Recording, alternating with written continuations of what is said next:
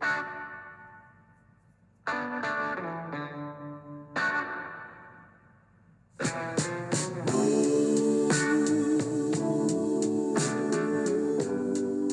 morning and welcome to the Marcus Today pre-market podcast. My name is Henry Jennings.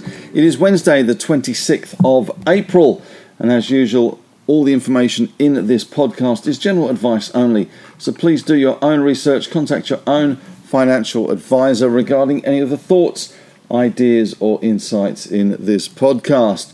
Alright, well let's go first to the scores on the doors, and of course we do have a couple of days of catch-up football in terms of the Dow. We were obviously closed yesterday for Anzac Day. So we are going to get 2 days of Dow, 2 days of SPY futures to consider. But the Dow Jones closing down 345 points, 33,531. That was down 1.02%. It had a high of 0 and it had a low of 350 points down.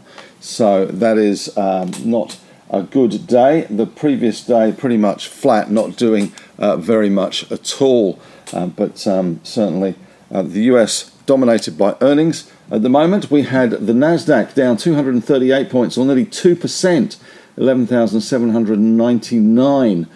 And the S&P 500 in the middle for diddle, as always, down 1.58%, 65 points.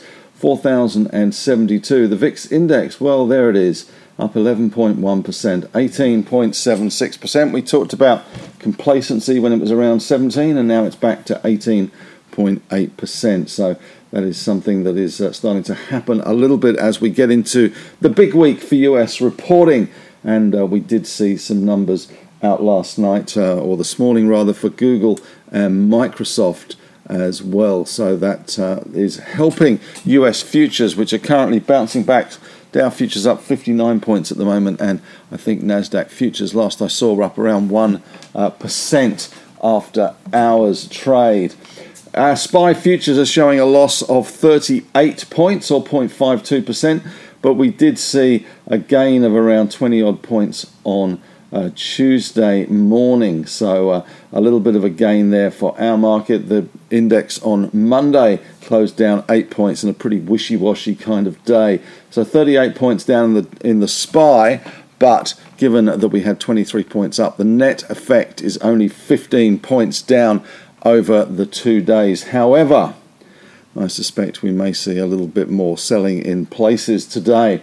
Stock 600 in Europe down 0.4, FTSE down 0.3, France down 0.6, Spain down 1.4%, Germany unchanged there. Looking at US stocks, and some of these are a little bit out of date because these were before the numbers, but Apple down 0.9, Meta down 2.5, Google down 2, Microsoft down 2.3, Amazon down 3.4, Tesla down 1.2%, Netflix down 2%.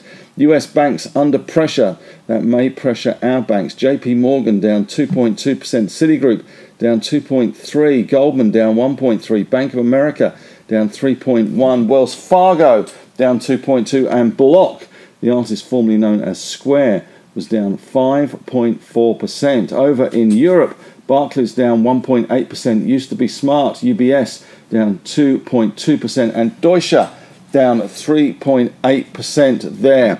We did see the numbers come out on the overnight session. First Republic Bank, which is some of the one of the banks at the epicenter, I guess, of the US crisis of confidence there in the banks. They fell more than 50% after its latest quarterly results. Deposits dropped 40%. This is a huge number, really. $104 billion in the first quarter. That was the amount of money that left the bank. They're now saying they're trimming expenses. I'm not surprised. Including slashing headcount by 20 to 25% in the second quarter. And they're also trying to sell as much as $100 billion in loans and securities to restructure the balance sheet. Of course, First Republic now down 93% so far this year. And the S&P SPDR Regional Banking Index, the KRE, and the bank ETF, the S&P Bank Index itself, Well, the regional one lost 4% and the normal bank one lost 3%. So that was certainly weighing on the market there. Looking at commodities, and this is going to weigh on our market today without question. Brent crude down 2.2%, $1.78, 80.84. WTI though up 4.5%, $3.30 to 76.95. Yeah, not sure why, but gold in US dollar terms up 0.5%, $9, $1,997.9, so close to that 2000 level again. Platinum up 0.46%. In other commodities on the LME, copper got walloped, down 2.5%. Nickel got smacked, down 4.7%. Aluminium down 2.1%. Zinc down 2.5%. Lead down 1.4%. And ton down 4.3%. We are continuing to see weakness in the iron ore price at the moment. That is certainly a factor. Iron ore knocking on the door of $100 a tonne, so that's under some pressure at the moment. Coal was slightly better. Lithium unchanged, a rarity for the lithium market. Looking at US bonds, 10 years in the US, 3.40. Money flowing into the US bond market on issues with the US banking sector, of course, with that First Republic result. The US 10 years were down 11.5 basis points. 2 years, 9.948, and Aussie 10s, 3.41. The US dollar index was up 0.5. Safety in the US dollar there. Bitcoin stabilizing around 28,200, and the Aussie dollar around 66.23. Looking at commodity stocks overseas, BHP took a bit of a hit in ADR terms, down 3.4%. Rio down 3.6%. Freeport down 4.5%. Alcoa down 6%. Teck down 2.6%. Anglo down 3.4%. Glencore down 3.6%. Vale down 2.7%. And Albemarle down at nearly 4%. CBA overseas was down 1.38%. Not that it trades huge amounts overseas, but it does trade.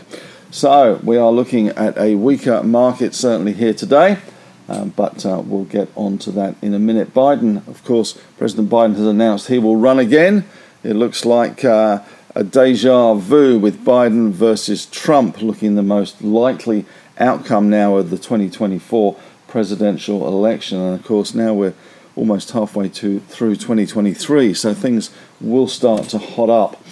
In terms of corporate results, we have seen Google and obviously under the name of Alphabet reported revenue and earnings for the first quarter that topped estimates, and they also authorized a $70 billion share buyback, cutting costs as well to manage through a weak online ad market. Microsoft numbers, earnings beat as cloud growth comes in better than feared.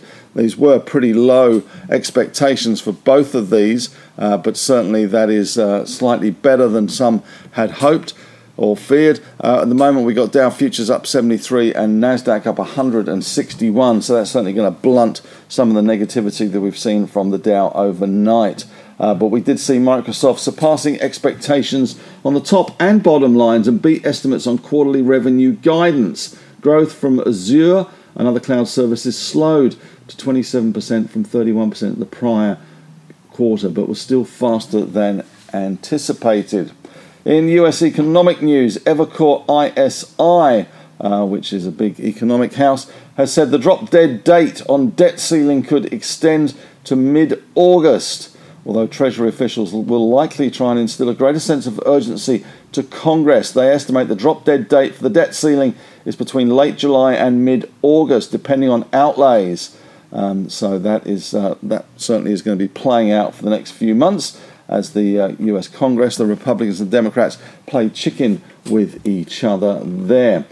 In other news, Elon Musk has cut the price of the Model Y, the cheapest version anyway, now selling in the US for $46,990, which is around 70,000 Aussie, and certainly pressing prices to the floor. That's now fallen $20,000 since mid last year and causing a bit of a price war at the moment, and that is now below the average selling price for a US car, or the average price paid for a US car. So interesting moves there. In New Zealand news, not that we should be paying too much attention to New Zealand, but they're always a little bit ahead of the curve. The RBNZ has proposed easing mortgage loan-to-value ratio restrictions. So our assessment, they said, is that risk to financial stability posed by high LVR lending have reduced to a level where the current restrictions may be unnecessarily reducing efficiency. In the big news today, we do have first quarter CPI numbers out today. This is the last piece in the puzzle they have before the RBA meeting next week. So that is going to be very, very keenly watched today. The Labour government has also extended the gas price cap to July 2025. That's $12 per gigajoule, and that's in a bid to limit the increases in energy prices. In news out this morning, Mineral Resources has reported record lithium shipments in quarter 3, 4.5 million wet metric tons for the third quarter. That's up 10%. They also, that's in the iron ore space, the average realized iron ore prices were $109. They also shipped 111,000 dry metric tons of lithium spodumene concentrate, which was up 15% on the prior quarter. So that is some good news there. Wodgina remains on track to achieve FY23 spodumene shipped guidance. So it also said Mount Marion FY23 volumes is expected to be the lower end of spodumene contract guidance of 160 to 180. So there we go. West African Gold has released their quarterly and produced 56,307 ounces of gold in the March quarter, an all-in sustaining cost of $11.72 US an ounce. And AP Eagers is expecting an EV jump. They are Australia's biggest car dealership, and they are seeing considerable momentum in sales in EVs this year. And they have exclusive retail distribution rights to the fast-growing Chinese brand BYD, which is now the biggest selling EV maker in the world. A2 Milk out this morning says it is surprised with the Synlait guidance downgrade. Synlait profit downgrade this morning. A2 Milk has confirmed there's no material change to its FY23 outlook. Synlait lowered its FY23 earnings expectations due to reduced demand and higher financing and supply chain costs. Now remember that A2 Milk is merely a marketing business to some extent. Synlait actually produces the white powder that they sell. So that is something to bear in mind. A few quarterlies coming through this morning. Insignia Financial, which used to be the Independent Order of Oddfellows, IFL, the stock code there, has reported Q3 fund under management and advice of 291.3 billion Aussie dollars, which is up 6.24 billion quarter on quarter.